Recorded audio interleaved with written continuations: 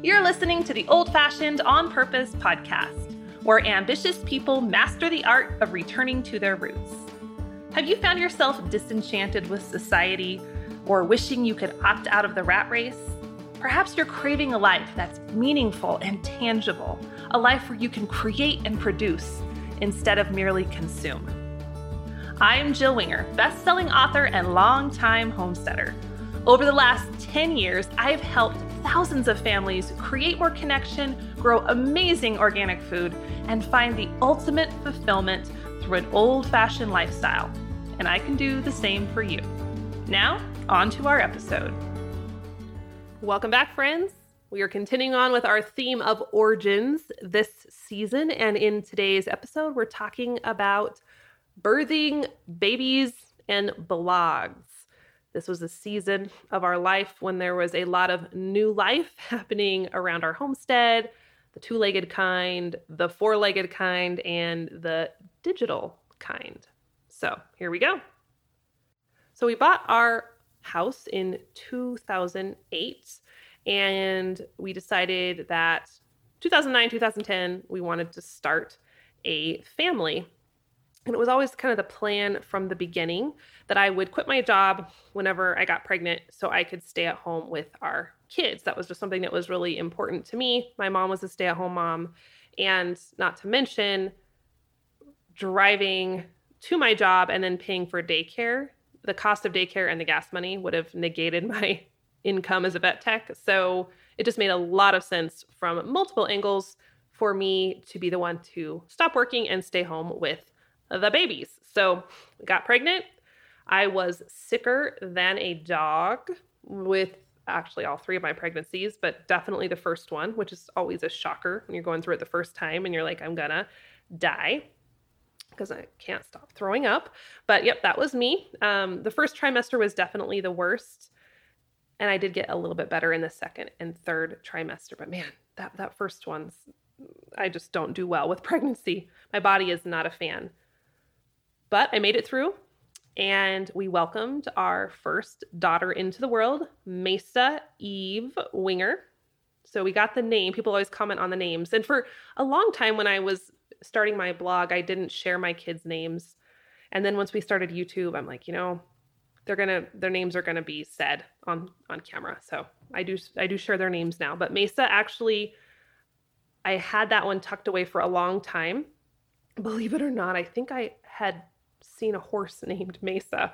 And I just thought it was so pretty that I wanted to name a child that. So there you have it. That's where that came from.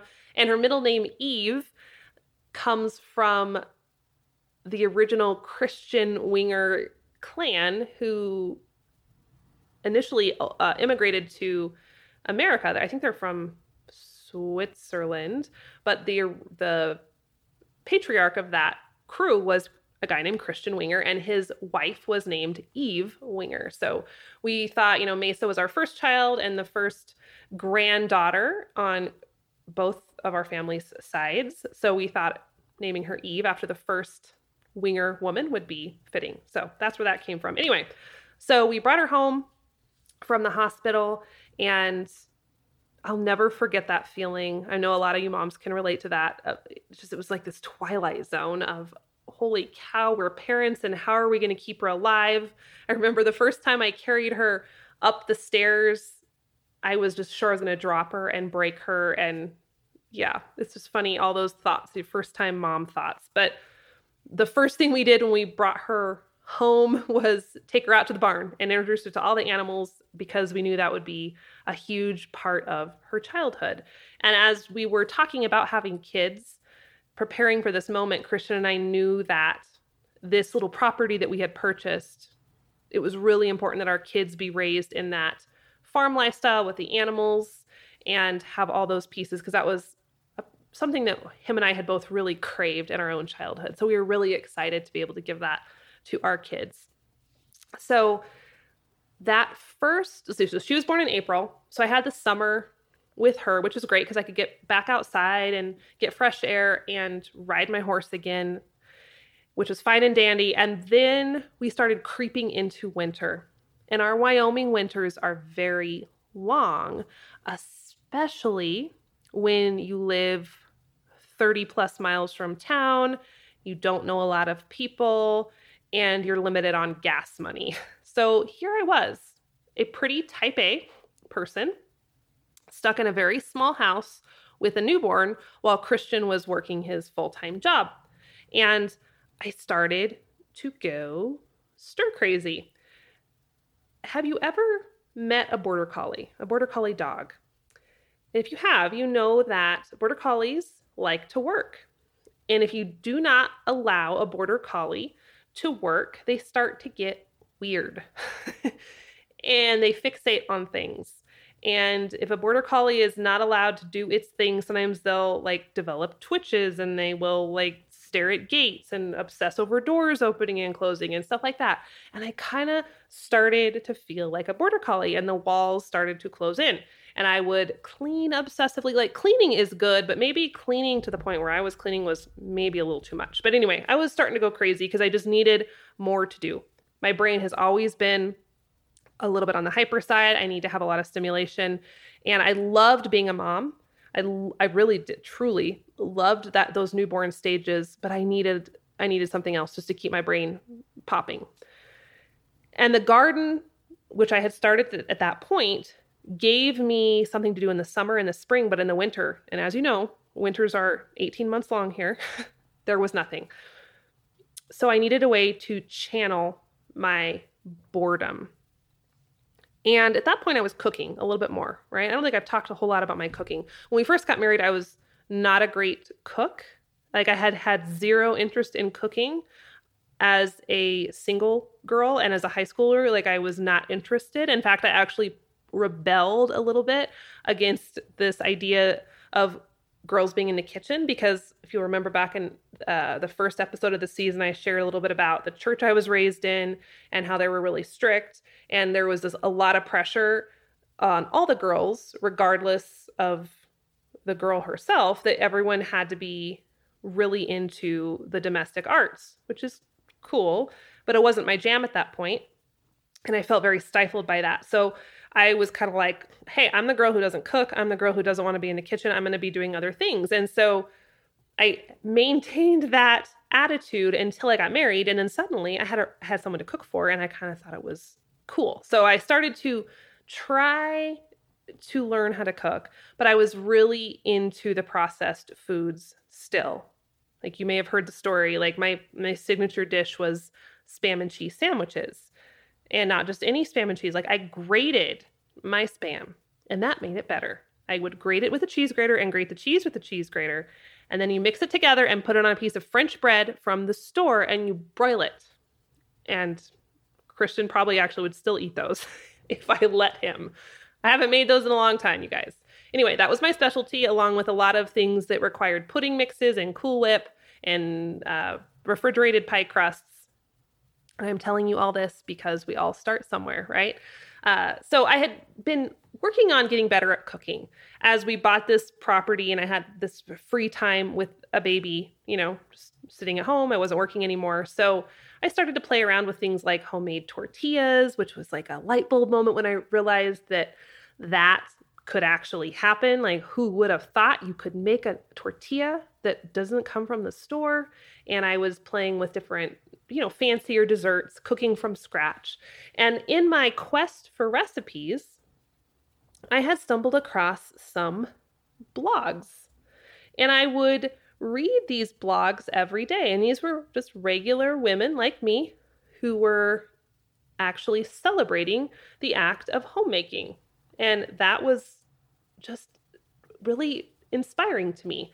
I was enthralled with this idea of how they were doing it with excellence and doing it with purpose, and I just loved it. So I would just devour these homemaking blogs. And one thing that kept coming up again and again on these homemaking blogs was food stuff. And they would talk about these ingredients, and I didn't know what they were. And they were talking about like coconut oil and carob powder and sucanat and using honey and whole wheat and soaking and souring. And I'm like, this is strange. But I kept reading and I kept learning, and I started to figure out, and I started to understand why they were eating this way and why they were encouraging others that this was a good idea. And side note, a lot of these blogs, if you hadn't already figured it out, were a part of the Weston A. Price Foundation when that was really, really popular on the internet for a while. It still has some popularity, but it was like the thing when I first started getting into cooking whole foods. And so that's kind of where I started learning about grains and properly preparing grains and things like that. But anyway, so I was starting to be indoctrinated, if you will, into this world of whole food cooking. And I had been reading these blogs for a while, and they had really helped me and given me a ton of inspiration and felt like I had some camaraderie. And so I thought, well, I'm sitting here in this house all day with this baby. Christian's gone. I need something to do. Maybe I should start my own blog. Maybe someone would care to read about what we're doing here in this little tiny house out in the middle of nowhere. So I started a blog. I opened up a free Blogspot account. I decided to call it the Prairie Homestead. I thought, well, what do we do here? It's kind of a homestead with our little garden. And by then, I think we had a few chickens, and we did get the goats. Yes, we did have goats because remember that story from a previous episode where I shared our pregnant goats gave birth 3 days after I gave birth. So we were starting to dabble in this homestead world a little bit more. And the word homestead was appealing to me. I loved the word prairie because it reminded me of Little House on the Prairie. And so that's what I called it. And I opened up this blog. I remember it was a brown background, and I just threw up a simple little graphic, and I just started rambling about my life and what we were doing without a lot of purpose. But it was at least kind of an outlet for me. And I'll never forget the moment. I had been blogging for a little while, not seriously whatsoever. And I was just talking about our little life. And it was a friend who I knew in real life, and she had left a comment on Facebook. It was a sweet little comment, and she said, I really like your blog. I would love to do what you're doing someday.